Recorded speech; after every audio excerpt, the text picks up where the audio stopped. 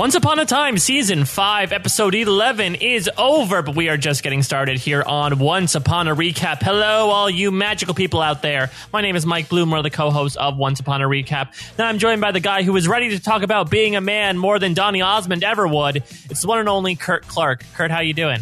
You know what? I'm a little bit Once Upon a Time and a little bit rock and roll, so... Fantastic. I think that's the perfect combo, especially since, you know, considering the place that we're going, I feel like they might have like a rock or a metal theme to it. Yeah, exactly. So we're here to talk about the mid-season finale of Once Upon a Time. Before we knew it, 3 months blazed by, Kurt, 11 episodes, and here we are. Before we really dive into a lot of the general things that were talked about in this episode, what are your overall thoughts on how this mid-season ended? You know what? I liked it, but here's the thing. I should have had more faith in the writers of Once Upon a Time that they would be able to wrap everything up in a single episode. It was like in a nice little package, yes. Yeah, well, I don't know if it was a nice little package. It was maybe a little bit like a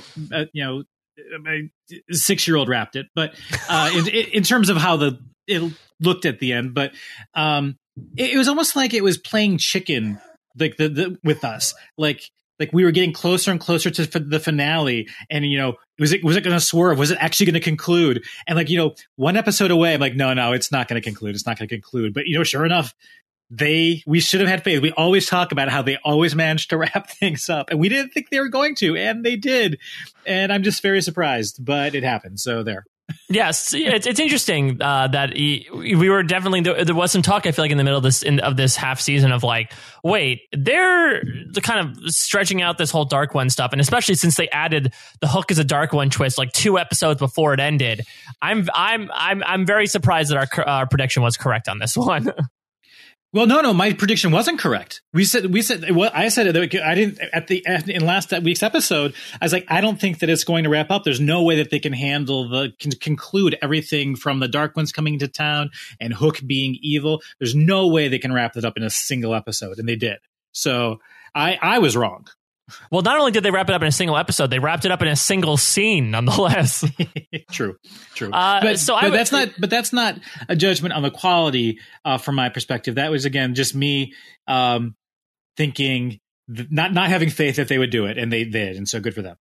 So I would say I'm probably a little lower on this than you were. Yeah. I said before we recorded that I've sort of been praising this season as like the best since season 1.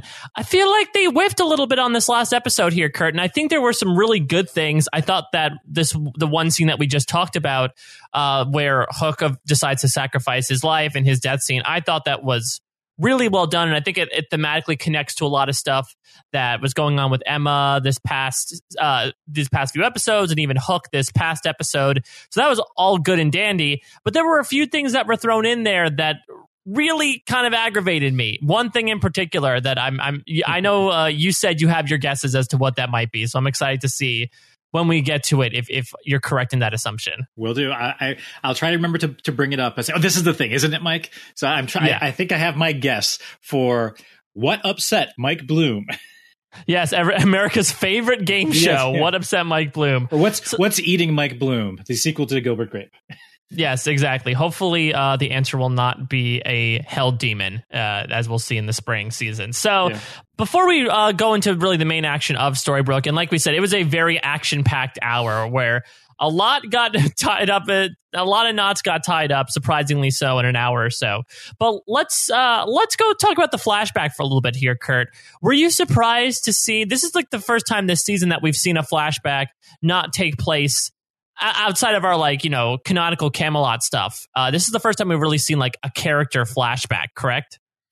Or like a main character flashback, I should say. Okay. Because I say, come on, there was a whole Merida episode. I thought we were going to talk about that. Sorry. Yeah. We agreed not to talk about that, Mike. It's. You think that we kind of had like run out of the history of all these characters, but no, we got to see a bit more of and I was pretty sure when we opened up on that we were looking at Hook. It looked kind of like well, maybe I'm actually right. It looked like the cabin of a ship to me, and I don't whether or not that was correct. And I don't, I was pretty sure that this was a young Hook that we were looking at. Are you sure it wasn't the stormy ship that Anna and Elsa's parents were on? Oh, crap. Yes, right. It opened up with like a freaking ship on the seas. And that actually was one of my first thoughts was it was back to that, those scenes from, the Frozen and their parents. And, but I was pretty sure that this was Hook.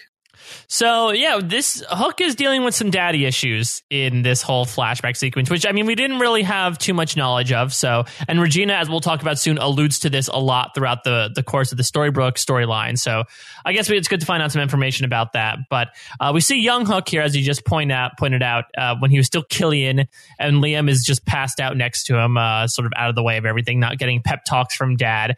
And we meet his father, and we basically learn that, you know, his father, at least on the surface, is very comforting, and he very pointedly tells him that he'll soon come of an age where he has to figure out what kind of man he will be. And the boy just says, I want to be like you, Dad, but probably should have saved that statement for a little later, Killian, as it turns out that the dad literally walks out, and then several hours later, it turns out he basically sold his kids to an old man on a ship.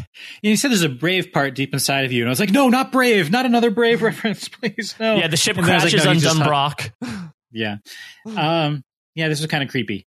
But at least at least he's like, now you know what kind of man your father really is. And I was like, yeah, okay. I was surprised that Dad did this. I wasn't sure we were being told the whole story, but I think we kind of find out we were. Yeah, so I guess I don't know if, again, this is sort of trying to think about like season 2 and season 3 flashbacks at this point, which at this point it's so jumbled up in my head, I can't remember. But in terms of like putting this into the whole timeline, I don't think Hook doesn't Hook like sort of also become a pirate because that whole adventure where like he's an officer in the Navy and Liam takes them to Neverland and Liam dies and then he decides to like, we're going to rebel against the government and become a pirate. So I wouldn't say this is directly related to him becoming a pirate then. I agree.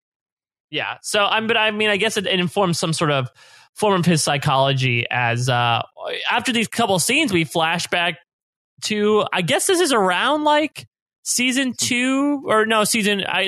This reminds me of the flashback from season 2, I should say. We get the return of evil Regina here, and we're sort of in the midst of that timeline. I swear we need like a chronologically Once Upon a Time for all this at this point, where they luckily remind us of the deal of, oh yes, Hook made the deal that Regina will imbue his Hook with magic so he can take Cora's heart in Wonderland in exchange for her bringing him to a land with no magic so he can finally exact his revenge. But she doesn't think he's ready, and so he must take a test. Yeah, and luckily this actually tied in nicely to some of the things that we've seen in the past couple weeks in terms of, we are reminded a couple episodes back that, Hook was enchanted to be able to remove Cora's heart. I mean, there's that whole reference, a few episodes ago. So I'm wondering if that was also kind of laid as a trail of breadcrumbs for us to be able to, remember a little bit more once we got to this point. But it was nice to at least get some of the, exposition / reminder. I was like, oh yeah. So, okay, you want me to kill somebody so that I can prove that I can kill your mom and not be exploited? Okay, whatever. I'll pass your test. Let's do this. Yeah, and I feel like if it wasn't put in exposition form here, it would have been talked about in the previously on. Even though, again, it was flashing back to events that happened 2 seasons ago or 3 seasons ago at this point, they would have made it a reminder either way to make us remember what happened. True. So let's talk about the test here. And they're taken to a tavern. And in the way this flashback fell into the entire run of the episode, I thought that he was going to have to fight Robin Hood. So did I. That Robin Hood was like the last person that we see. And I'm pretty sure it is the tavern that Robin Hood owns, correct? Or are they just using the same set because they're cheap like that? I was thinking more of the latter. At least the set looked very much like the one where, you see the guy with the lion tattoo. And it reminded me very much of the place where Regina first sees Robin Hood. Whether or not it is the exact same bar, I mean, without consulting Zagat or Yelp reviews, I don't think we're going to know for sure. Ye old Yelp. Yes, exactly. But it could very well be. Just like there's only grannies in Storybrooke, maybe there's only this one bar in this corner of the Enchanted Forest. I can imagine so. I mean, back in the medieval days, I don't know how much resources were devoted to building materials. So I feel like you had to kind of, if you wanted to start a business, you had to kind of find your own little hut that's unoccupied and say like, okay, this will be my shop, and this will be the only shop in the district because there are no other buildings here and nobody can build in the other buildings. Yeah. So the test is apparently Hook has to kill a certain man, and we get a nice little funny bit here where Hook thinks that he just starts picking a fight with the biggest guy in there. And Regina helpfully points out that it is not him, and it is indeed his father. And there's a little bit of a leap in logic here, considering that his father looks basically the same age, though we'll find out later that that is coma logic, apparently. Yeah, that there was something. I'm chalking it up to magic. There was some magic of some sort going on. But I didn't. But that first thing I thought was, wow, Dad sure didn't age a whole lot. He's getting a lot of work done, actually. Yeah. And I was actually also at first I thought, oh, maybe it's Hook's thing, because Hook also reminds us that this is post him going to Neverland too, and he had been gone for some time then as well. But then I remember that he ended up going to Neverland when he was an adult.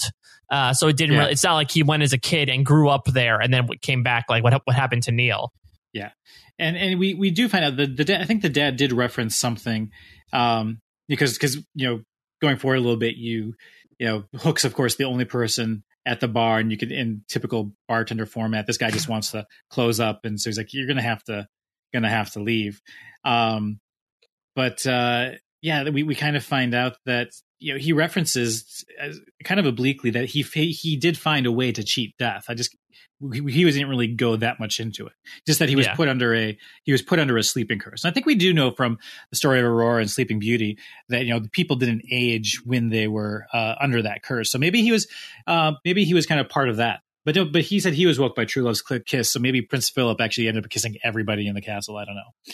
Or it's a different sleeping curse. Maybe that's the reason why his soul got taken away. It was a form of slut shaming. There we go. Those wraiths are doing good on behalf of the entire community. So as you just talked about, Hook decides to not he lets the guys down, and he just introduces himself to his father right there, right then. It wasn't at all subtle. No, not at all. And it's clear because Hook is extremely bitter towards, obviously, the last time he saw his father, he basically got sold into servitude. So, but Hook Sr. tries to make up for it a little bit when he tells a story that apparently while rowing away to escape, I think he was like escaping a court appointment or something, he got caught and was put under a sleeping spell as a form of capital punishment. But I guess while he was on the sleeping spell, he fell in love with his nurse. Is that right? His nurse fell in love with him. It was a little bit of a while you were sleeping moment, and so I didn't catch that it was part of the capital punishment. I thought just that it was a sleeping curse. But apparently the nurse that was overseeing him fell in love with him and kind of creepily kissed him, and he woke up, and luckily he had feelings for her as well. What if the nurse was Nurse Ratched? Oh, you know what? Maybe that could be it. She's the only nurse we know of, though apparently, as we found out this episode, there are coroners that live here too that we don't know about. Yeah. Because I was wondering this entire time, like this whole deep story about the nurse. I thought that this was going to be, another character that was going to be introduced, but then she died of the plague. Yeah, I thought either the nurse was going to be someone, or I thought that, so he explains right here that he actually had a son with the nurse, so Liam and Hook have a stepbrother, or a half-brother, I should say. I thought the half-brother was going to be somebody that we knew, but neither ended up being the case. Yeah, although I'm still, we'll get to it, but I don't know if we've necessarily seen the last of the half-brother. Of Liam 2? Liam 2.0. Yes, Liam 2.0. Just as asleep as Liam 1.0 was. So they both have those similar skills there. Maybe that's why he was named after Liam and not Killian. But Hook decides to sort of take pity on his father. And he says outright, I'm going to fake your death because I'm even though we both have lost my love, but that makes me even more adamant to pursue down my path and get me closer to my revenge no matter what may happen. So I'm going to get I don't know if it's a forged letter or a real letter to basically get him smuggled away. And this is when Hook Sr. decides to drop the bomb that he has a half-brother right there, right then. Yeah. And it says like, oh, interesting. I wonder if this is going to be another character. And don't think that... I'm still not sure. Yeah, it is for like 2 minutes. So later that night, or I guess the next, I don't know what the time passed here, because for all we know, it might have been last call, like 2 a.m. When they talked initially. But Hook walks into his father's cabin and he sees basically him telling his son the exact same spiel about, you have to look inward, to not be afraid. And Hook is really pissed off that he named his son Liam. Though I can only imagine, I actually wonder if it would have been worse and would have made his kill more justified had he named him Killian. Yeah. At first I thought he was upset that he was like, oh, you just choose to honor that son, but not me. I thought he was like jealous at first that dad had kind of chosen to honor his brother and not him. But it just kind of turns out that he almost accuses his dad of trying to replace the memory of Liam, and that it's almost like not taking any responsibility for what he did and thinking he can make everything okay just by naming another kid Liam, and that just almost puts everything right. But he regardless, he ends up not being happy. Yeah, to the point of where he acts a bit rashly, almost like an Emma fashion, where he burns the deed that would send his father away and ends up actually killing him. And so he decides to not fake his way through the test, and he ends up passing as a result. Now, Kirk, can we try to put ourselves in the mind of Hook Sr. here? Was Hook justified in committing patricide? No, death is never the answer. Spoken like a true hero. Yeah. Somewhere inside. Belle would call you a hero. She likes to call everyone heroes at some point in time. I agree, because I think that, for all that Hook knows, his father could have named him Liam as a way to like honor his brother, or for a way to, or also I wouldn't gripe him with doing that, because I think Hook Sr. thought there was a 0 to none chance that he was going to ever see his 2 kids again in his life. And so I don't think he was naming his kid Liam thinking like, well, I sure hope my sons don't come back when they're adults and, find me, and then we'll get into a little bit of a scuffle about it. So I think it was just unfortunate circumstances, and the fact that Hook is so motivated by revenge at this point and just pure fury in his eyes that it leads him to do something that I guess he regrets. I don't know. Maybe that's why that's why he broods so much when we first meet him. But I'm also intrigued as to how this sort of feeds his character in general. Yeah, and also the fact that I think the bigger picture, he now made it so that Liam 2.0 is going to, like, can you imagine how scared that kid is? Like, whether he walks outside, his mom's already dead. And you don't know if Killian disposed of the body or not, but like, it would almost be better if he didn't, because like waking up and you just don't know what happened to your parents, or it's now he's got like a scared kid in the world. You've taken his only remaining parent away.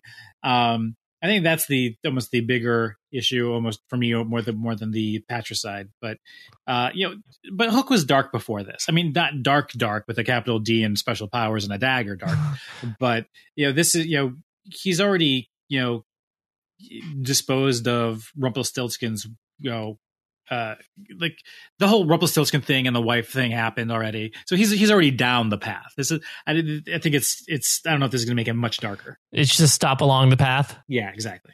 I would feel horrible for Liam 2.0 too, because imagine the last thing your father told you was, don't be scared, I'll protect you. Wake up, find your father murdered outside. But maybe he threw himself in front of the attacker. Maybe he's like, yeah, I saved you, so I actually did protect you. Maybe. I don't know. All I know is Liam 2.0 is probably a little screwed up for life, thanks to Hook here. Yeah, potential villain down the road. So let's jump here to the Modern Storybook storyline, and we'll sort of go chronologically through the episode here, starting where Gold decides to confront Hook right after Hook had deposited his blood into the lake to summon all of these Dark Ones, which is really going to be the focus of the main action in the first half of this episode specifically. And they sort of have a showdown after their last meeting in the previous episode, their very short-lived duel. And they sort of have a foreshadowing conversation here where, Gold tries to attack Hook with Excalibur, but it's all for naught. And Hook kind of gloats here about how Gold wants power more than anything, and how, he lost Belle because he's the man. He was actually personifying the man he actually is. So little did we know that he was basically putting this idea in Gold's head from its inception. Yeah, and even if you can even like interpret it in terms of Gold's kind of taunting Hook, saying, you can't really say that you have power unless you know how to wield that power, and all you've done are parlor tricks. Kind of hinting that Gold has something maybe even bigger up his sleeve that we haven't seen yet.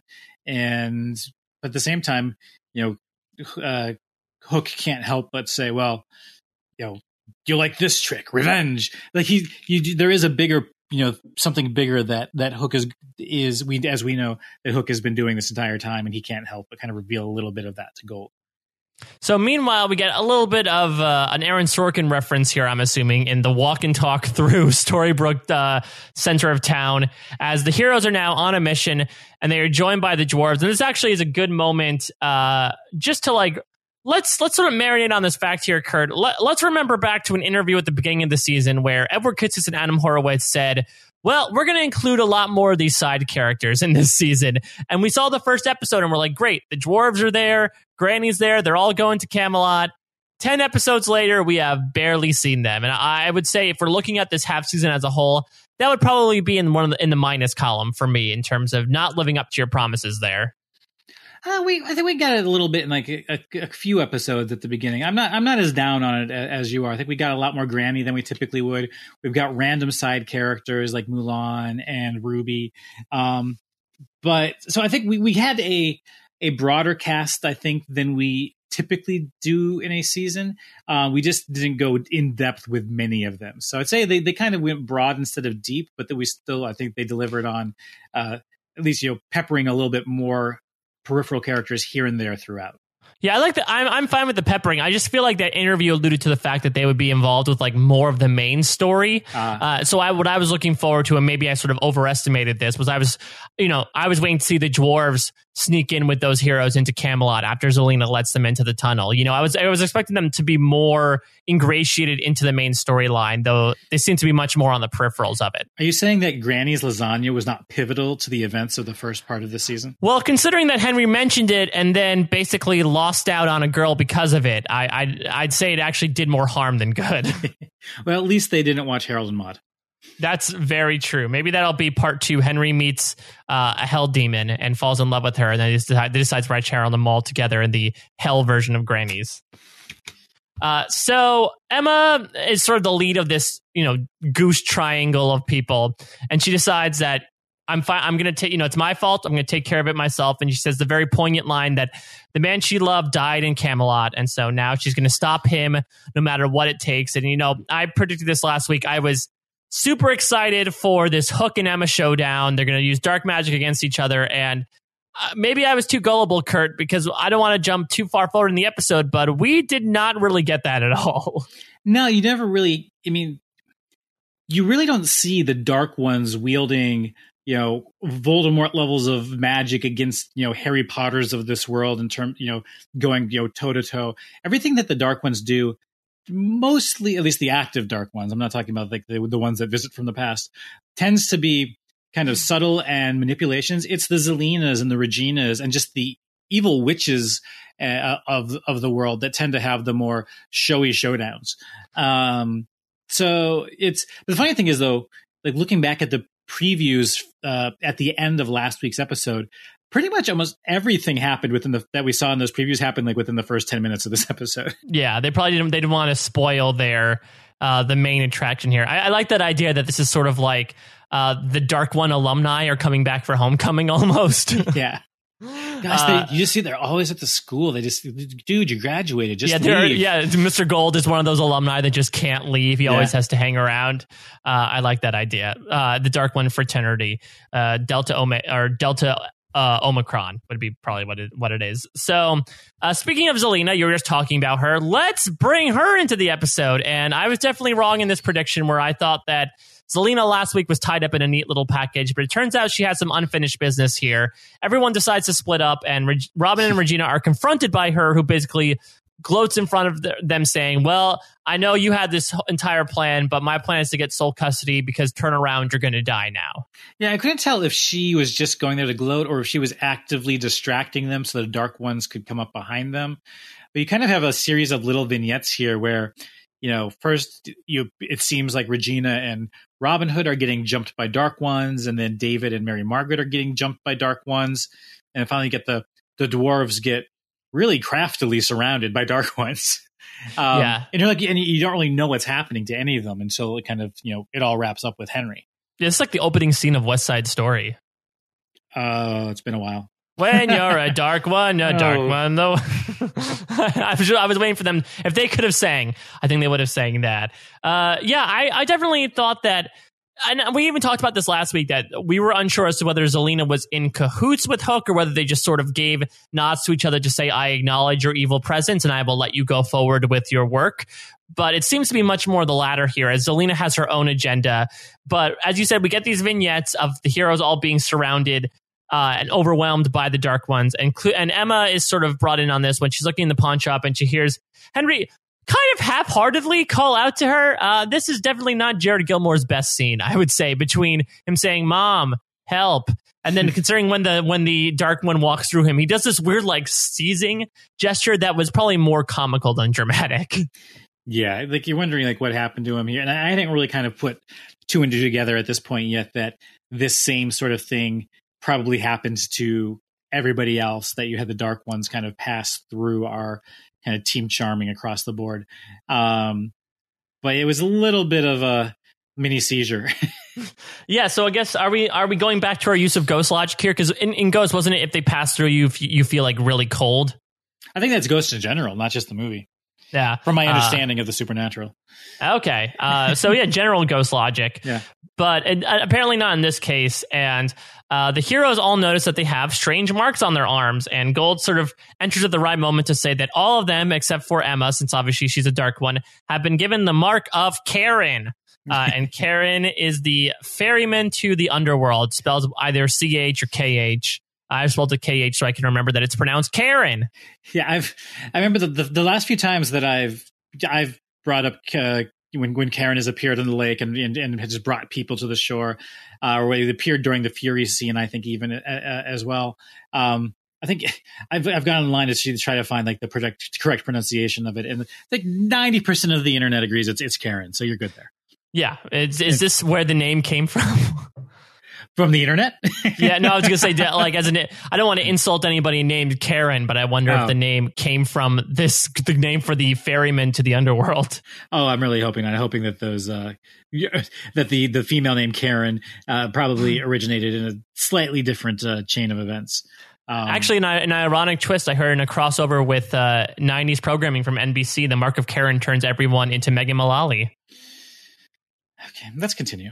We're just going to forget that joke happened. Yeah, we are. So Gold explains that the Dark Ones are sort of here on the Dark One alumni are sort of here on like a tourist visa. Yeah. And basically to stay, they have to trade a human soul for theirs, because when the full moon rises, Karen's going to come back and basically is looking for any group of people to come with him. Whoever basically has the mark has to go with Karen. And it sounds like you can get rid of the mark if you take someone's soul. And, our typical, heroes can't just go soul swapping.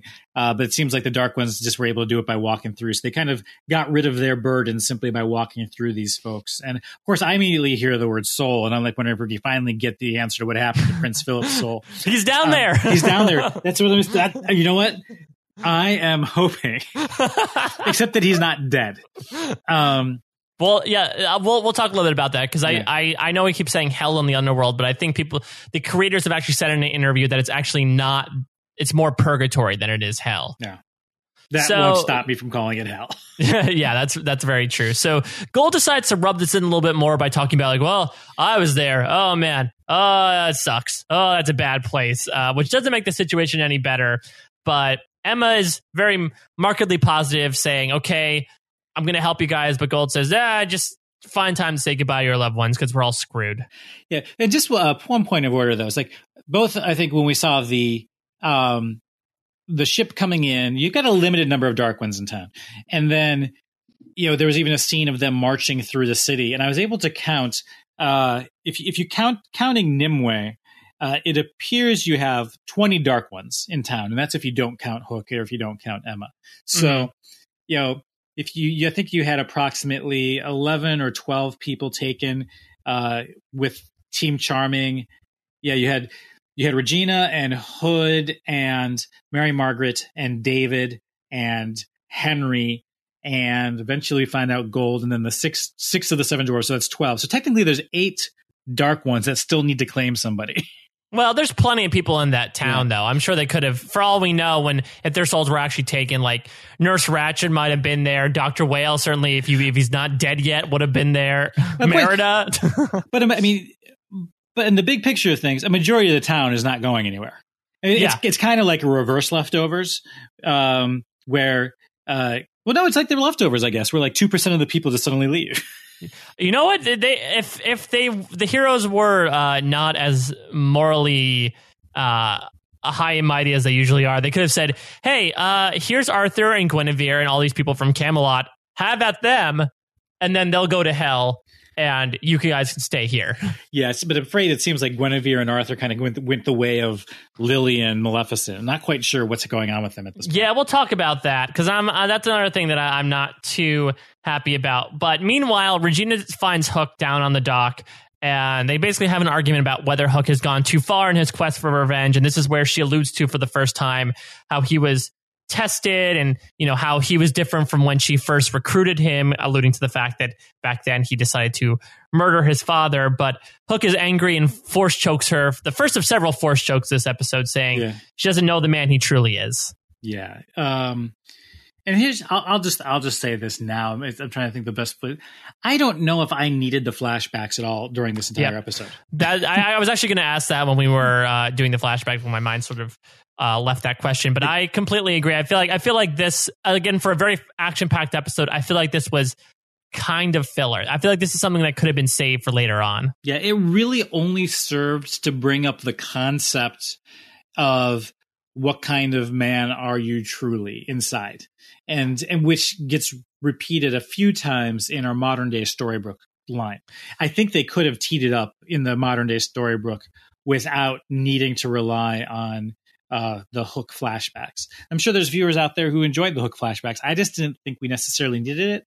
And I think if we had cut out the Merida flashback episode and the I thought we were going to talk about that. and the flashbacks from this episode, I think we might have gotten a conclusion to the midseason that didn't feel as rushed as it did. Yeah, I would say that even if we just had that first flashback scene where Hook Sr. is tucking little Hook in and says, you have to look inward to not be afraid. Be the man that you have to figure out which man you want to be. And that's it. Because we can make that assumption after he finds out his dad sold him into servitude that, oh, this is the man that I'm going to grow up to be. We filled in those blanks. Don't worry, producers. You don't need to then show us another 10 minutes of this guy circling around his dad before ultimately killing him because he happened to name his son after his brother. Unless Liam 2.0 does truly become a fixture in the back half of this season, but even then, you what they would probably do is introduce this character. You then find out that it's Liam 2.0, and then a couple episodes later, you have this flashback and showing what happened to Liam 2.0 and his dad and how Hook was involved. But I don't know if you needed it here. And that seems a little bit reminiscent of Greg and Tamara from season 2, where it becomes this big reveal, oh, this was actually Liam the whole time. Yeah. So we go into the crypt here, which is I feel like we've only been to the crypt a rare few times. I guess after Regina and Robin did the deed there, it's sort of forbidden territory. Well, you had the whole Crimson Crown thing there. It seems like that's the one scene I was thinking of. It seems to kind of be if they're researching history, they go to the library. If they're researching magic, they go to the crypt. Yeah, we've definitely been there at least a couple times, but they're just trying to find a way that they can win, and apparently they just know the library is not the answer. Yep, so they're trying to find any sort of cure possible, but everyone seems to have given up except for Emma. And Emma even points out to her mom, you're Snow White, you never give up. Even though a couple episodes ago, we saw Snow White pretty much give up on the idea of saving her daughter from being a Dark One. Yeah, maybe she's just hungry, I think. She didn't really give up. She just really wanted to go to Granny's and grab some dinner. Well, yeah, because who knows how long they've been walking around for without eating anything. We never see these people they sit in Granny's, but I feel like there's the food in front of them, but they never eat it. Hollywood for you. Apart from the occasional breakfast at Chez Charming, it seems like a majority of meals are eaten at Granny's. Yeah, which, I mean, great for grannies, but not great for that one Italian bistro we saw in that one episode. That's true. So the plan is apparently to Emma to stay behind with baby Neil in the crypt while they all sort of have a final powwow at Granny's to Time of Your Life playing on the jukebox, and then they decide to ultimately embrace their fate. And there's a very emotional goodbye between mother and daughter, though not between father and daughter. Yeah. I still don't understand that relationship, but hopefully that will get built out at some point in time. Keep hoping. If it hasn't happened by now, I'm not sure it's going to happen. So Regina comes in and Emma says, we made this promise back in Camelot, which I think was in like episode 2 of this season of, we're going to get rid of the darkness no matter what the cost is. Keep this promise for me. I'm going to sacrifice myself and put all the Dark One's alumni's powers inside of me. But the moment she says, I need you to keep that promise and not tell anyone, I was like, haven't we learned how futile it is and almost like counterproductive it is to keep secrets in this world? It's like, just tell people what you're doing and have a discussion about it. You're all adults. Let's do some adulting here. Yeah, and nobody keeps secrets as well, especially Regina. If there's something that pertains to like the safety of anyone, Regina will tell everyone outright. She's smarter than that. It's like, don't tell anybody, because I want to tell them in the form of a letter that I leave behind that they'll see before they even see you, and you won't even get a chance to tell them anything, Regina. Yeah, that's a little weird as well. No, don't tell them. I want to tell them myself, but I won't actually tell them because it'll break their heart. Yeah. So we have a Belle and Gold scene here where Gold decides to send her off across the town line and basically tries to put it off under the guise of go explore and see the world. Belle keeps feeling like something is up, but it seems like she's sort of acting. I don't know. I don't know if I would call this completely out of character, but it does seem a little weird to me that Belle actually did end up almost leaving town. Yeah. Because at this point we didn't realize until like she ends up leaving that Gold had the mark of Karen on his arm, and like I saw that it was a bug. I didn't realize that the mark was a bug until we see it again later on everybody. Yeah. So I had thought that maybe he was just trying to get her out of town because there was going to be some sort of epic battle, but I think he just wanted to, in general, make sure that she was kind of safe when the S hit the F. Yeah, but I mean, she's, I know her and Rumple just broke up, but she's a relatively smart and acute individual, right? So I feel like if she knew something was up, she wouldn't say like, oh yeah, I guess I will go on a vacation. See you later, suspicious man. Oh yeah, I mean, she probably did suspect something, but the promise of driving out of town and going to Paris was just too much for her. Yeah, I guess the allure of Paris, as we learned from Heroes Reborn, the allure of Paris is just too much to resist. And also, Belle calls Mr. Gold a hero. And again, going with this past episode, I don't really understand her logic here. And like, how is he a hero now for telling her to leave? Like, if she doesn't know what's going on, that doesn't really make him heroic.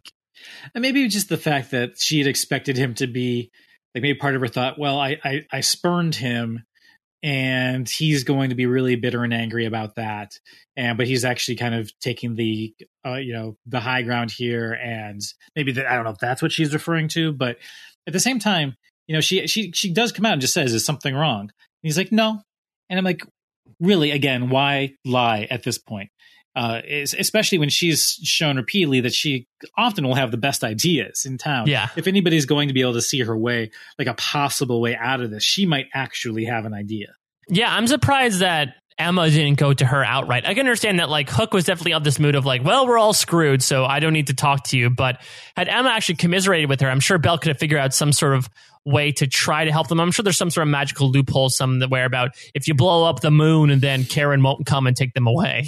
But keep in mind also at this point, what we don't know as viewers is that Gold has a bigger plan in mind, and and that's really what he wanted Belle out of town for. Absolutely. So as Belle leaves, Emma comes in and basically asks for Excalibur back to commit her whole Harry Carey plan. And we sort of get a little bit of foreshadowing here as Gold hands it over, no problem. And Emma says out loud, oh, no deals or anything like that. This seems way too easy.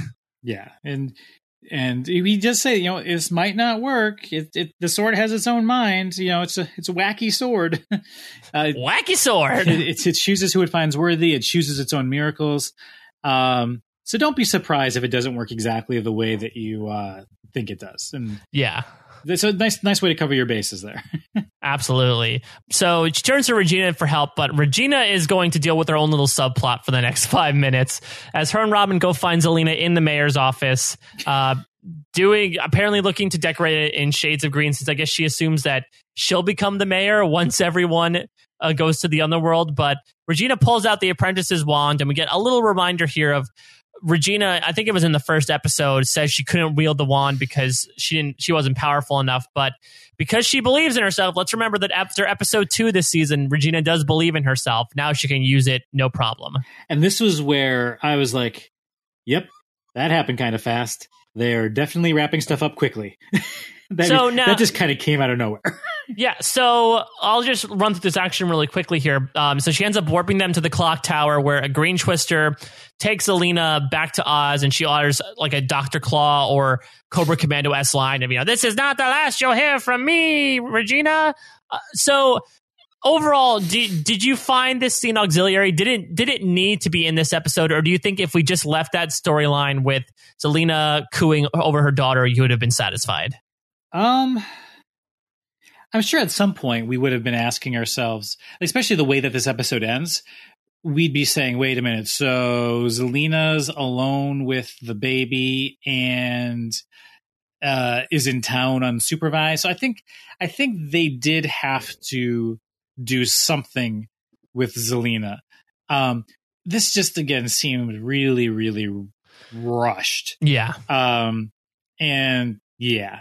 And by the way, Kelly, Hunter, and Pistachio are my 3 favorite survivors also. Pistachio was great on that one season. Yes.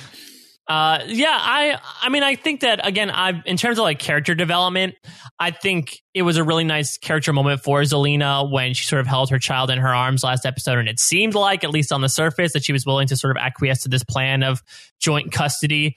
And then to have her kind of go back to becoming this over the top wicked person the next episode and come up with this plan, I feel like was a little bit of 2 steps back. I guess, like you said, if this was a convenient way to get rid of her and keep her out of the picture, though, I don't know if I like that I'll be back line, because now I feel like the producers just love Zelena so much that now they're just going to bring her back willy-nilly. Yeah, well, yeah. And I'm still hoping for, I would love there to be a more in-depth exploration of Oz in one of these seasonal arcs. I don't know if we'll ever get that. There's a rich history there's a huge series of novels that were done by not just L. Frank Baum, but a bunch of people who picked up his pen after he wrote like an original 12 or 13 or 14 novels. So there's a whole bunch of things they could tap into there that I think would be really interesting. But I'm feeling we may not see a lot of her in the back half of the season. No, I don't think we're going to see anything from her in the back season, but I could totally see like season 6, they get back to Storybrooke, they do something to face some sort of enemy, and they accidentally open up a portal back to Oz, and Zelena comes out or something like that. I'll even say we may not see it in the front half of next season. I think it might be the back half of next season. So you're predicting like a year and a half until we see Zelena again? 2017 before we see Zelena again. 2017, you heard it first, folks. Kurt Clark is declaring that the year of Zelena, 2017. Not Selena, Zelena.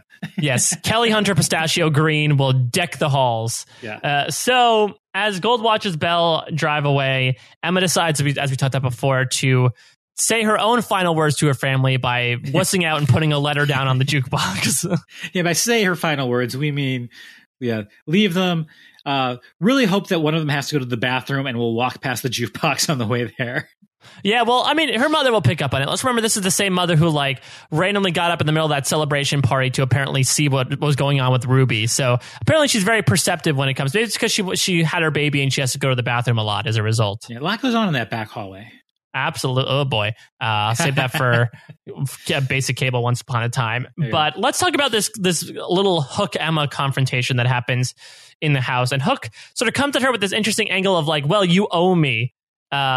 And you distracted me from my revenge. And Emma points out correctly that if he does get his revenge, he'll become the thing that he's fought for so many years to destroy, which I think is a very interesting point, that he's vowed for so many years to defeat the crocodile, to defeat the Dark One, when really he is one.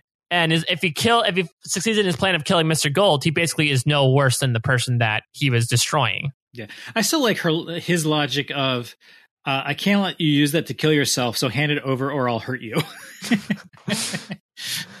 Yeah, and I'd say if there was one thing where I was like, wait, what? Seriously, come on! In the whole episode, it was when like he's like poofing back and forth, and all of a sudden he like does a fake out and poofs back as Henry, and that momentarily she kind of hands the sword over then.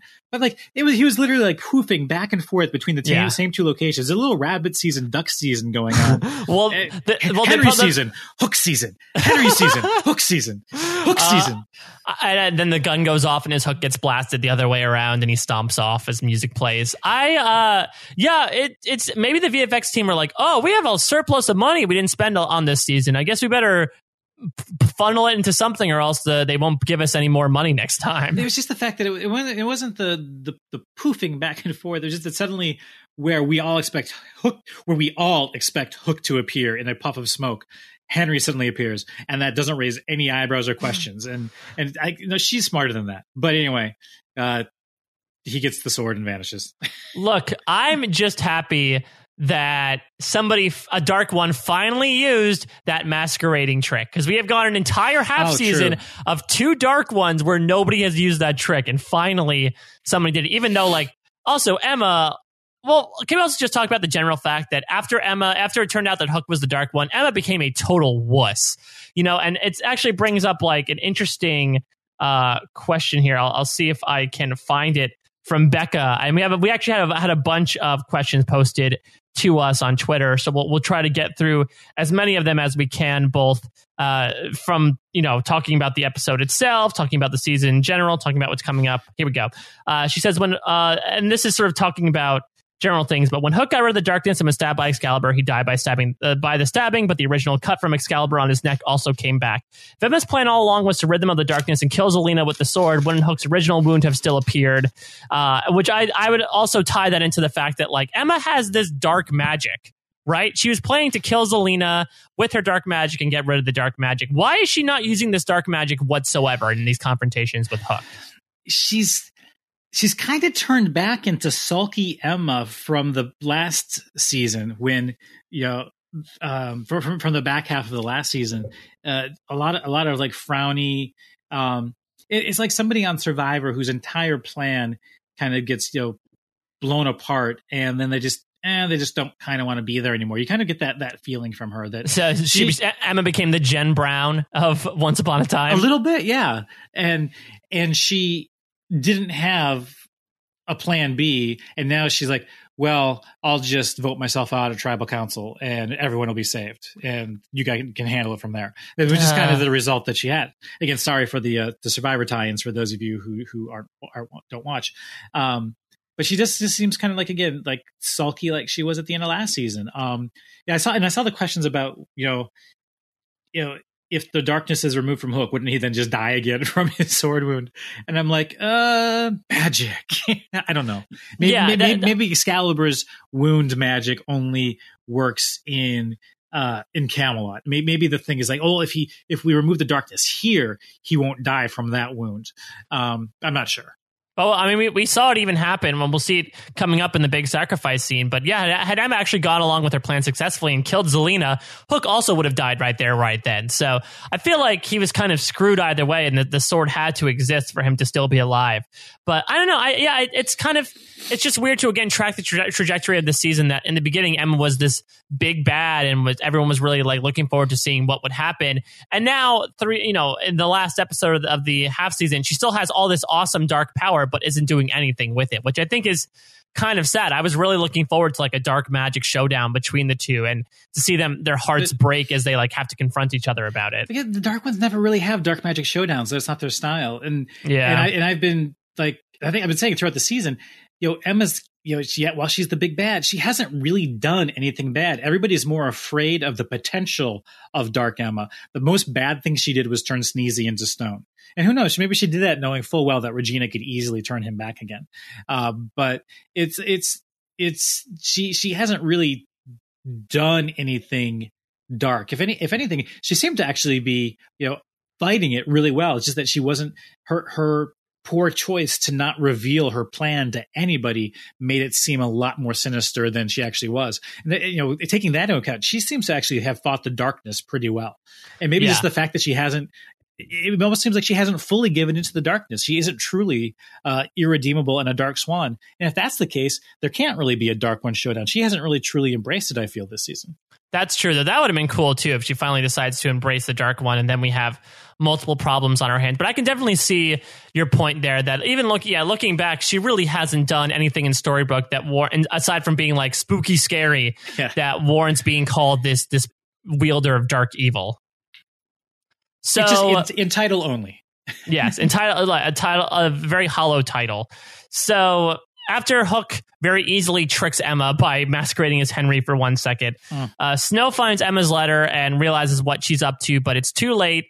Nimue takes that moment to appear. I guess the moon was in the sky like a big pizza pie, and she twists her hand and everyone sort of gets warped to the lake. And it seems like it is the time of reckoning, even though Robin helpfully points out that don't worry, the fairies will take care of all the babies. Yeah, it was nice that was explained, because I was kind of curious that that's Roland's. I don't really care that much about Roland, Neil, and Baby Hood. Yeah, which still needs a name.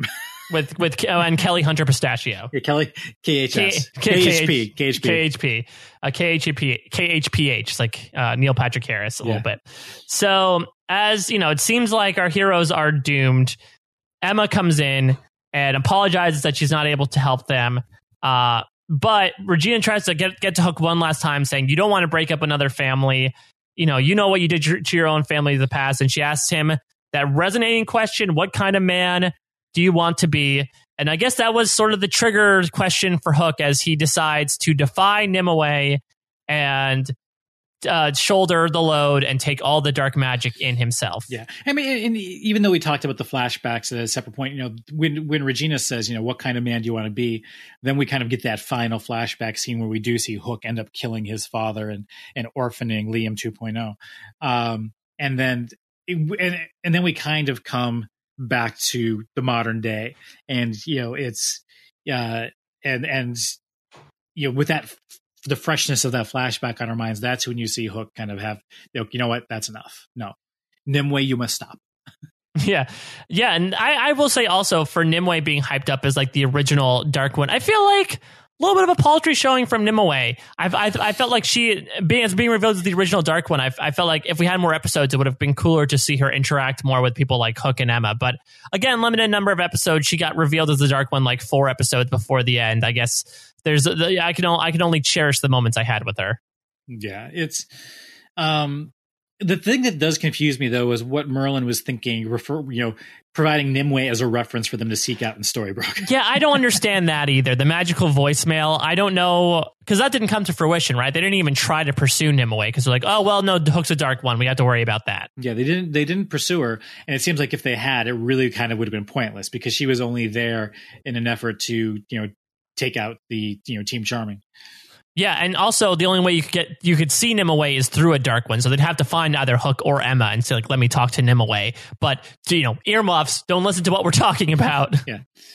So Hook makes this big sacrifice, and let's talk about this scene a little bit, Kurt. So just to give a quick recap, Hook gets all the Dark One's energy into Excalibur, and basically it glows red hot with all the dark magic, and he urges Emma to take the sword and stab him through with it. Basically, I guess, and killing the Dark One with Excalibur, it would get rid of all the dark magic. But Emma is very hesitant. We sort of have flashbacks here to how she wouldn't let him die the first time in Camelot. But Hook says, you have to stay with your family, and I know I have to pay for my crimes, and let me die a hero, which will very much come to fruition later on. So she ends up going through with it. And I mean, I would call it definitely an emotional scene. And I loved this because I thought it tied in so well with Emma made a big mistake the first time and not being able to let go of Hook. And the fact that she was able to finally do so shows a lot of growth in terms of character. Yeah. The only thing for me was that I felt I knew strongly where the second half of the season was going to be going. So I didn't feel any emotion here at all. I knew that Hook wasn't going to depart the season forever, but I still thought, it was nice to see a sacrifice of that magnitude happen. Almost like, when we saw Rumpelstiltskin sacrifice himself at the end of season 3A, I want to say, when he goes into the vault for a while. I still thought I knew he wasn't dead, but I was still happy that him making a sacrifice means this story takes a step forward. Yeah, and they were arguing over which of them had the not so had to, but which of them was the better option to die, to save everybody. Yeah.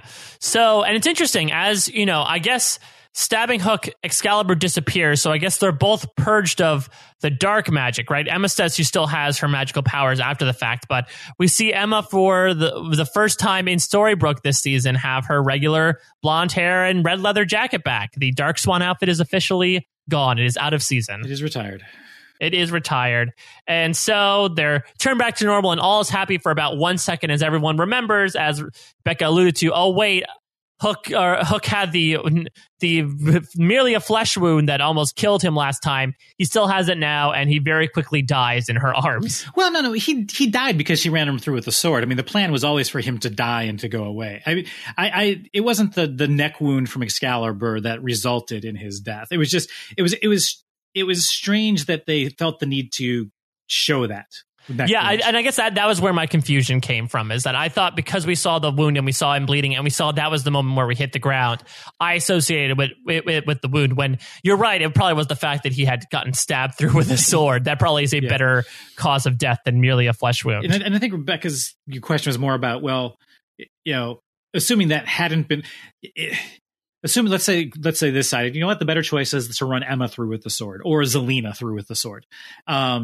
That I think that the question is then, would that wound still then have reappeared on Hook's neck? Like, is the fact that Excalibur ran him through, is that why it appeared on his neck? Would it have always appeared on his neck once the dark magic was pulled from him? It just seems like that if the plan was to take, do the same thing, but then put all of that darkness into Zelena and then kill her, and then their darkness goes away. The question is whether or not Hook would have died from the Excalibur neck wounds. And I don't know. We'll never know. He's dead regardless. And we also, tying this into the Gold reveal, so this is still Excalibur, right? It's not like Gold created almost a fake Excalibur and had his own dagger fashioned, because if that's the case, if Excalibur had become a fake, Hook's wound would have shown up immediately, right? It would have shown up even before this whole confrontation happened, because as soon as Excalibur is broken apart, then the wound would have came back. I can't profess to know the ins and outs of magical blacksmithing, but the fact that this sword was able to suck up all of the dark ones like a vacuum cleaner, I'm pretty sure this is the authentic sword. Yeah, I think it's more like he had like a transporter almost attached to Excalibur that just funneled the dark magic instantly through that funnel into him. Yeah. So Hook is taken off by these coroners that apparently exist in Storybrooke in emotional slow motion, as Emma is still extremely distraught about it. I had somewhere in my notes here something about lots of slow motion crying and hugging in the back half of this episode. I was waiting for them to pull a Grey's Anatomy and hear in the background, like, where did I go wrong? I remember you. Yeah, exactly. So the next morning, Belle ends up coming back. Before she crossed the town line, I guess Henry called her and told her everything. I don't know, again, where this falls in the timeline, but apparently she was stopped from leaving town. And even though she's pissed for him lying to her yet again, he was truly selfless, so they're made up again. And I was completely wrong in this prediction, where I thought that they would have made up by the end of this next half season. Though, again, I feel like Belle has kind of fallen apart in logic here the past couple episodes. Women. Oh boy! Please do not send comments about that, folks. You can reach me by Twitter at a Mike Bloom type. No slander, libel. I don't understand this, Kurt. Why is she suddenly? She talks last episode about, you lied to me too many times. I need some time for myself. Next episode, you lied, but you were selfless about it. Let's get back together. It's not like it's the first time that she's been lied to quote unquote protect her. That's not the thing. maybe it was more like a truly selfless act. Like if you were to donate money to a charity and never tell anybody, then you would be seen as truly selfless. Maybe the fact that if this plan had played out as she had thought it would potentially play out, then she would never have been able to.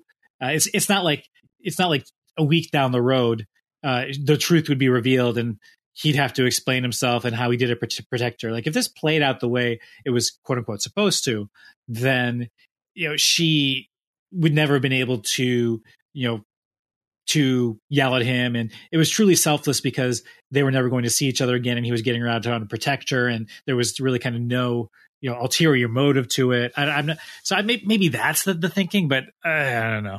Yeah, and even though it turns out that there was an ulterior motive to it, because I think that partly the reason why Gold sent her away was because she didn't want to see A, him possibly get taken to the underworld, and B, for him to go through with this plan at becoming the most powerful Dark One we've ever seen. Yes.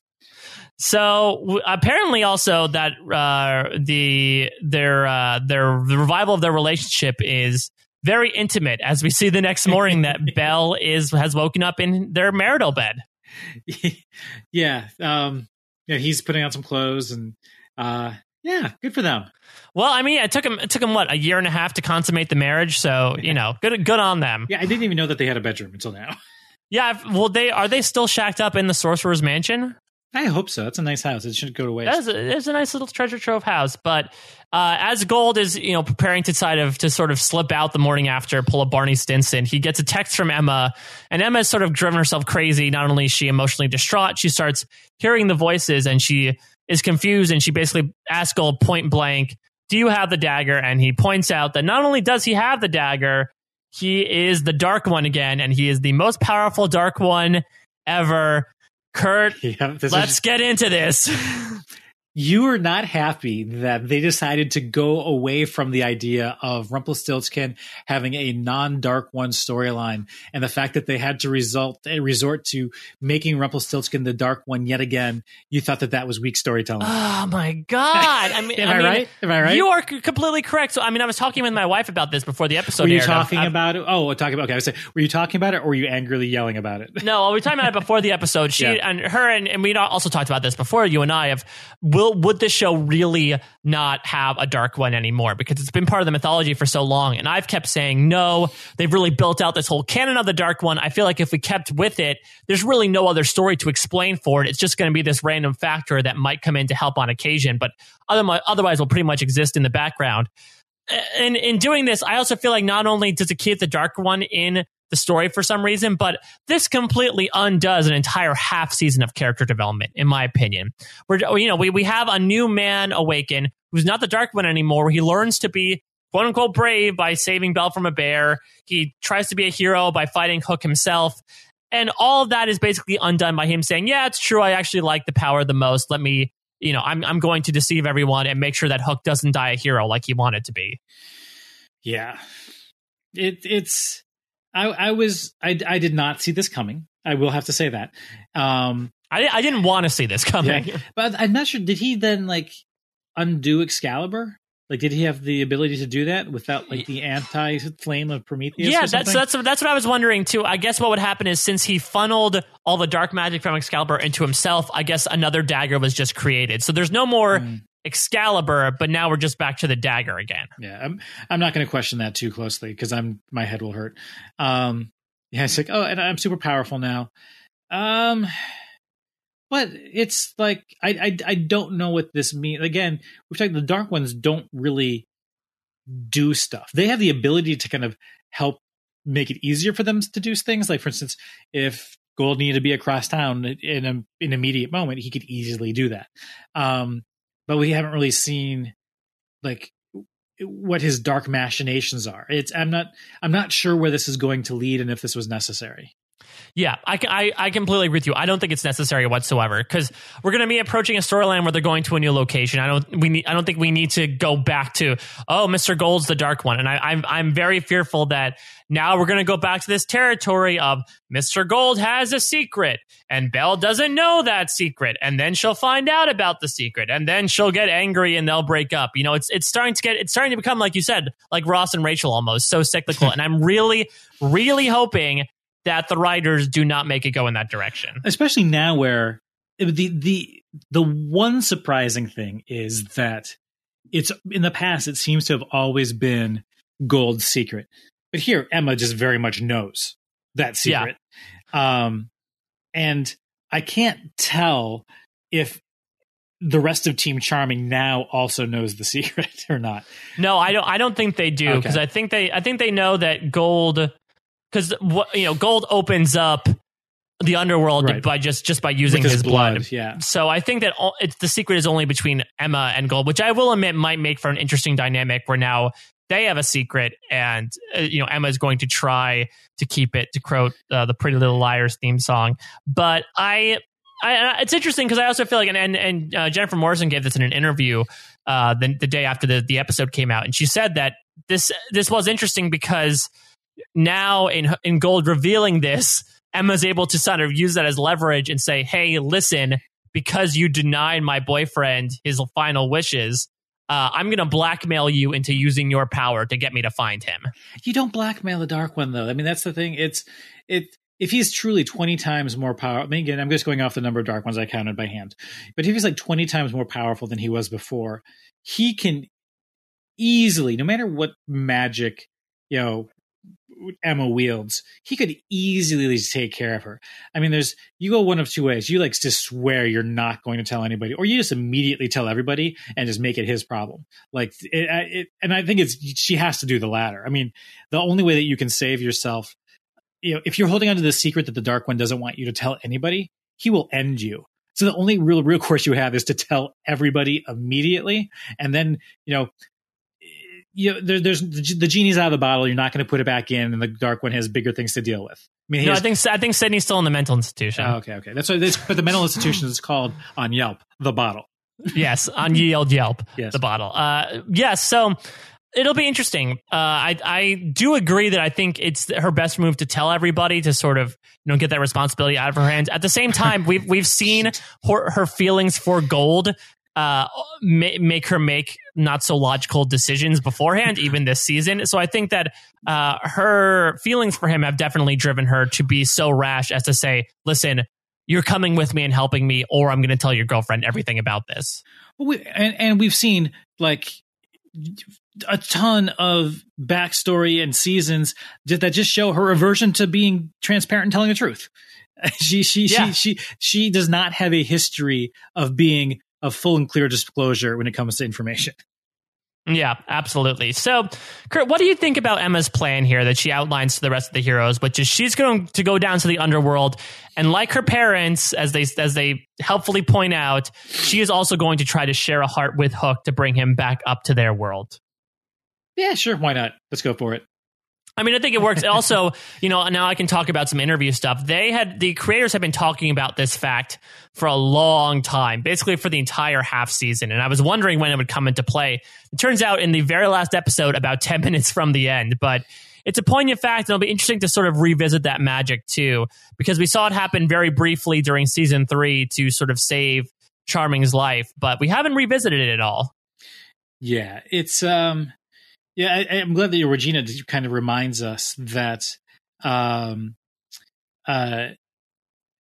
that someone, I can't remember like Regina or Mary Margaret, but reminds us that if you want to bring somebody back from the dead, then somebody is going to have to die. I think Charming reminded her actually. Yeah, okay. In one of his 3 lines this episode. But yeah, because Regina's like, well, actually, it could work. Yeah. And I think that, and that's, I think, something that we heard that from Regina a lot this season. Like somebody proposes something harebrained and Regina's response, pause. No, she's right. That could work. Yeah. Let's try it out. Let's see what happens. So, and here's an interesting thing too here, Kurt. I had been under the assumption during this scene that Emma said she was going to go alone to the underworld. Apparently, it's a family trip. They're all going together into the underworld. Why? Why are they doing this? Especially when you've already made the point that Neo and Roland and unnamed Baby Hood are kind of still back here. Like it's you just all got back from Camelot. Maybe let's have some people stay here who won't have their memories wiped. Yeah.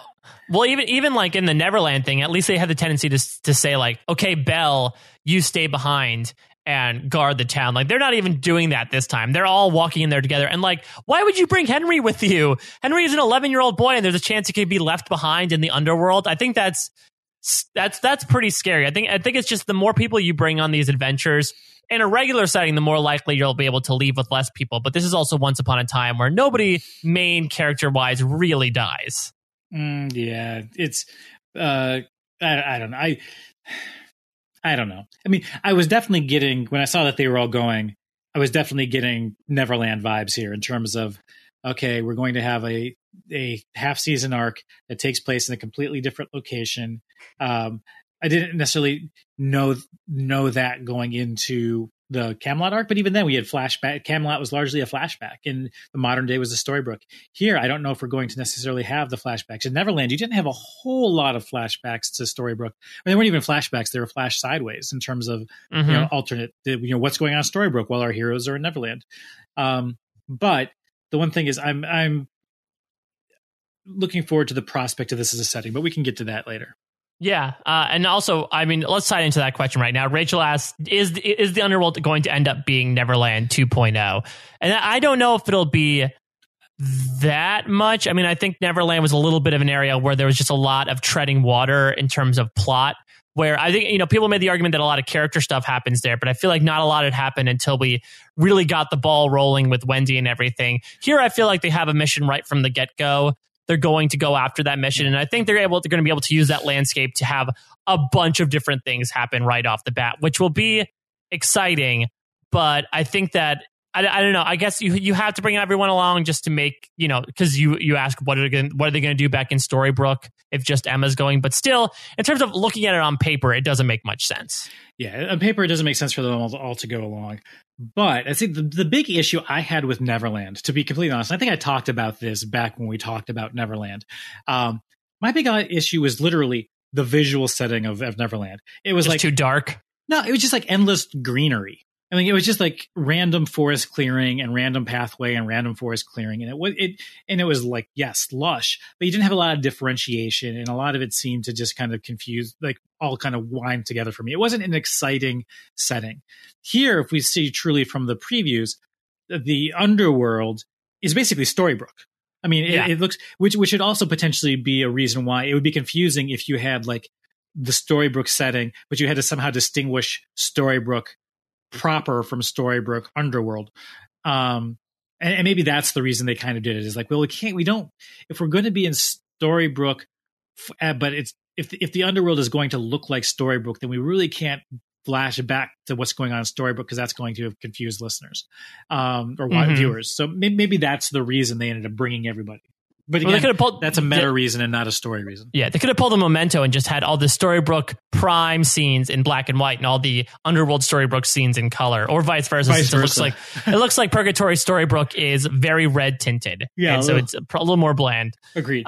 So before we really dive into talking about the whole wrap up of everything, I just like to point out this really interesting quote that Emma has. The last thing that's said in the episode, which is that she will always find Hook, which is a direct quote from, I think, did the Charming say to each other like at the very beginning of the series? I think it's within the first like 10 minutes of the first episode. So that's a nice little bookend there. We always find it. I mean, it even goes back to previous seasons as well. It's like we always find each other. Yeah, which I liked, and it's going to be interesting because this is also the second time in like 5 minutes when Emma compares her and Hook to David and Mary Margaret. So it'll be interesting to see where those storylines kind of intersect and intertwine. I don't think they'll intersect very much, but it's always nice to see the relations here and there. Yeah. All right, Kurt, let's talk a little bit about next season and sort of wrap up this half season as well. So we are going to the Underworld, Purgatory, Hell, whatever you want to call it. I'm assuming it's going to be some sort of mashup here of like Orpheus Descending / Dante's Inferno / Bill and Ted's Bogus Journey in terms of the heavier exploration on the of ladder. Yeah, I'm hoping so. So Kurt, what are your overall thoughts about this? Because you said you had some ruminations on this beforehand that this is where you would be going. Are you talked about this a little bit a little while ago, but in general, are you excited to be going down there, especially as the preview alludes to of the prospects of deceased characters coming back for guest appearances? I kind of like the with Karen as the boatman.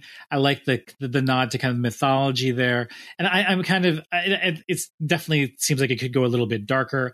So I am looking forward to it. Also, there are a couple new characters that are going to be introduced this season that I kind of saw and I was kind of spoiled on. That kind of pointed me towards this being the potential direction for things. Yeah, and. Yeah, so I am looking forward to it. I'm most forward to being able to say repeatedly next season, "Once upon a time in hell," which is going to be, yeah. If we can have like a thunderclap soundboard, and if I can like do some reverb on my voice to make it sound truly evil, I think I'm looking forward to I'm just calling this back half "Once upon a time in hell." Yeah, and hopefully that doesn't also refer to these plot lines that are going on, because I think, and also bringing back. So I mean, we also have the 100th episode coming up. It's the very first episode in the back half of this season, and I think that there will be a lot of fan service there in bringing back certain characters. But it'll be interesting to see if these characters are utilized outside of that. I mean, I will admit my heart fluttered a little bit when we did see Peter Pan return, but if they really are going to be using old characters in new ways, that could be a very exciting prospect. Yeah, I think the only potential downside is like if this is truly the afterlife / the underworld / a place where you're punished for eternity, and there is some large puppet master at work, whether it be the devil or a Hades type character or someone that's basically kind of ruling this realm of reality. I mean, do we look at this as another Wonderland / Dr. Frankenstein's realm? Just like another realm that they're actually visiting. But if there's somebody here who could basically alter reality with a whim and mess with people's minds, I think that's going to get old real fast. So I'm hoping that there is at least some light application of a powerful being, if at all. What I don't want to see is like suddenly, characters suddenly just appearing or morphing into new characters, all because one character is altering reality at a whim. Yeah, I think I don't want this to be a whole season of mind games because this is the afterlife and you're being tortured. Yeah, you don't want the guy to go full Parkman, basically. Exactly. Heroes reference. So that's the one thing I'm just hoping doesn't happen. I'm hoping that for the most part, the rules of reality are maybe like 80% consistent here. But other than that, I'm kind of looking forward to seeing where things go. Like I was kind of excited for I was excited going into the Queens of Darkness. And I would say I'm probably on par excitement for that. So yeah, I'm looking forward to this. So a couple of questions wrapping up season 5A. Going along with the Camelot stuff we talked about before, Rachel asked, what happened to the people from Camelot, and do you think we will see them again? I mean, I was pretty angry because I had talked about on this podcast how much I loved the Camelot stuff and the King Arthur reveal especially, and to have them basically be non-existent for the last few episodes and to have them just written off, it seems like altogether, does not make me very happy. Yeah, it was... It does. We talked about it a little bit earlier. It does seem like, it does seem like Arthur and Guinevere potentially went the way of Maleficent and Lily, and this is like an instance where like Arthur is, at least Maleficent had kind of a redemption arc. She was reunited with her daughter. Arthur is still a douche. And you kind of, he didn't really get a comeuppance. He just got put behind bars and said, "Oh, I don't remember anything." Yeah, and. You kind of also want, ideally, you'd like to see Guinevere disenchanted from the Sands of Avalon and to realize that Arthur was a douche. You kind of want to see her like get her happy ending. I'm still pulling for the fact that I think that Lancelot's mom, Lady of the Lake, is actually Karen the Boatman, and like boom, streams crossing. Yes, Lady Karen of the Lake. Exactly. She navigates lakes really well, so I guess there might be a synonymous job. Yeah, unfortunately, Guinevere did not get a happy ending here, and Arthur did not get his comeuppance. So I do kind of feel cheated that we had a lot of this buildup with these two characters, and it ends up not paying off. And I'm a little frustrated by that. I mean, I also don't know. I feel like we're going to spend so much time in the underworld that I don't know when we're going to get back to Storybrooke, and if we do, I have a feeling like a demon will like follow them back or something, and they'll be dealing with that rather than actually encountering encountering Arthur and Guinevere. And I actually think in that interview that I had alluded to before, Eddie and Adam had said that we probably won't be seeing the Camelosians until like maybe late next season, which is again pretty sad for me. Yeah, I'm sure. I kind of walked out of this last episode assuming they're just writing the Camelosians off, and I wouldn't have actually been surprised if we hadn't seen them again. It was just kind of assumed they were there. Where I could see things definitely going in the back half of this next season, or the back half of this back half season, is, you know, Arthur had supposedly this big plan where Storybrooke was going to become the next Camelot, which we never really saw that go anywhere. It was just kind of mentioned. I wouldn't be surprised if some, power. I'll just say it. I'm not going to be surprised if we see Hades as a character. Yeah, I wouldn't either. And I would not be also surprised if he decides that he wants to annex Storybrooke to be kind of a special corner of hell. So like they come back, but the portal's left open, and now he's going to try to, make the literally bring hell to earth. And I'll add on to that. I won't be surprised if whatever follows them back possesses Arthur and then gives him some sort of feats of strength or ultimate magical power that allows them to both accomplish their dreams. I'm gonna be less bullish on that than you are. What I will say is, like, I agree that somebody will come back. That something will come back that will possess somebody. I just don't know that it'll be Arthur, but there'll be somebody that we think of as a hero or as a neutral force who becomes possessed by an evil being. Yes, so possession will happen. On Once Upon a Time this string. You have our guarantee. Katie Beth Austin asks, didn't Selena want to go to Oz and they all stopped her before? And I guess the one distinction we have between now and the beginning of the season was that Selena wanted to go back with the baby, and she wanted to take care of the baby on her own. Now she's being kind of pulled there against her will without the child. Yeah, Katie Beth Austin was like really into the live tweeting this episode. Good job. We always love live tweets about it, and we agreed on many issues. And she also brought up, she's like, oh yeah, I guess Emma can't do anything against Hook because she had the cuff, and we had to remind her, remember Henry took the cuff last episode, so she's just sort of being a magical wuss here. Yeah, she's sulking. But actually, Rachel brings up a good point here. She did a lot of great live tweeting too.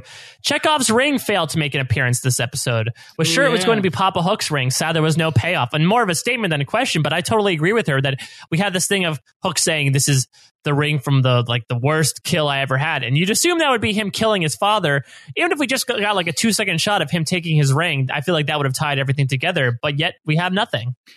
Although, I mean, I seem to have and this, again, I'm dipping into like my viewing of, other, typically like horror movies or fantasy movies where somebody is like, has to go to hell and back. And lots of times the maybe the souls that you encounter in the underworld don't necessarily remember that they're dead or remember what their life was like in real life. So maybe, if they find Hook and he kind of is suffering from this memory loss, maybe that ring is something that draws him back in.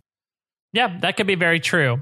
Who knows? Maybe his worst kill ever wasn't even his father. Maybe it was somebody else that we don't even. There's Liam 2.0. We just didn't get to see that. After he kills his father, he actually goes right into the house and slaughters Liam 2.0. That is dark. That is very dark. So Duke Silver actually has a point that about the future of Once Upon a Time. And actually, after this episode aired, I had thought about it because there are some points you could point at in the chronology of the series that you can say like, oh yeah, that would function as a good series finale. I'm thinking about like the mid-season finale of season 3 is a good example, but he makes a bold prediction. He says, I think this next half season of Once is it. Just seems like an end game versus old foes. Kurt, what do you think? Are you more bullish than Duke is on the longevity of Once Upon a Time? Yeah. This is not the final season. This is not going to wrap up and suddenly be the end of the season. The Clark curse will not hit this season. Well, to be fair, we've already passed the mark of the Clark curse, considering that it got renewed while we were podcasting about it. But I mean, this is more of a general topic. But how far do you realistically see this show going? I'd say that it has at least one more season in it. Mm-hmm. I think it's like they still have to tap into Inside Out as a franchise, right? No, The Good Dinosaur has to come first. They all have to go back in time. Oh no. Yeah, I'm gonna say 7 seasons. I think maybe it's just because it's 7 dwarfs and 7 is like a kind of a magical number, but I feel like 7's a good amount. I could totally understand them doing next season and then saying, next season will be our final season, and that's where they really go out with a bang and throw even more old characters in and all these crazy things that happens, and then an atom bomb goes off in Storybrooke, and then they get transported to an alternate universe, and we see a sideways timeline play out there.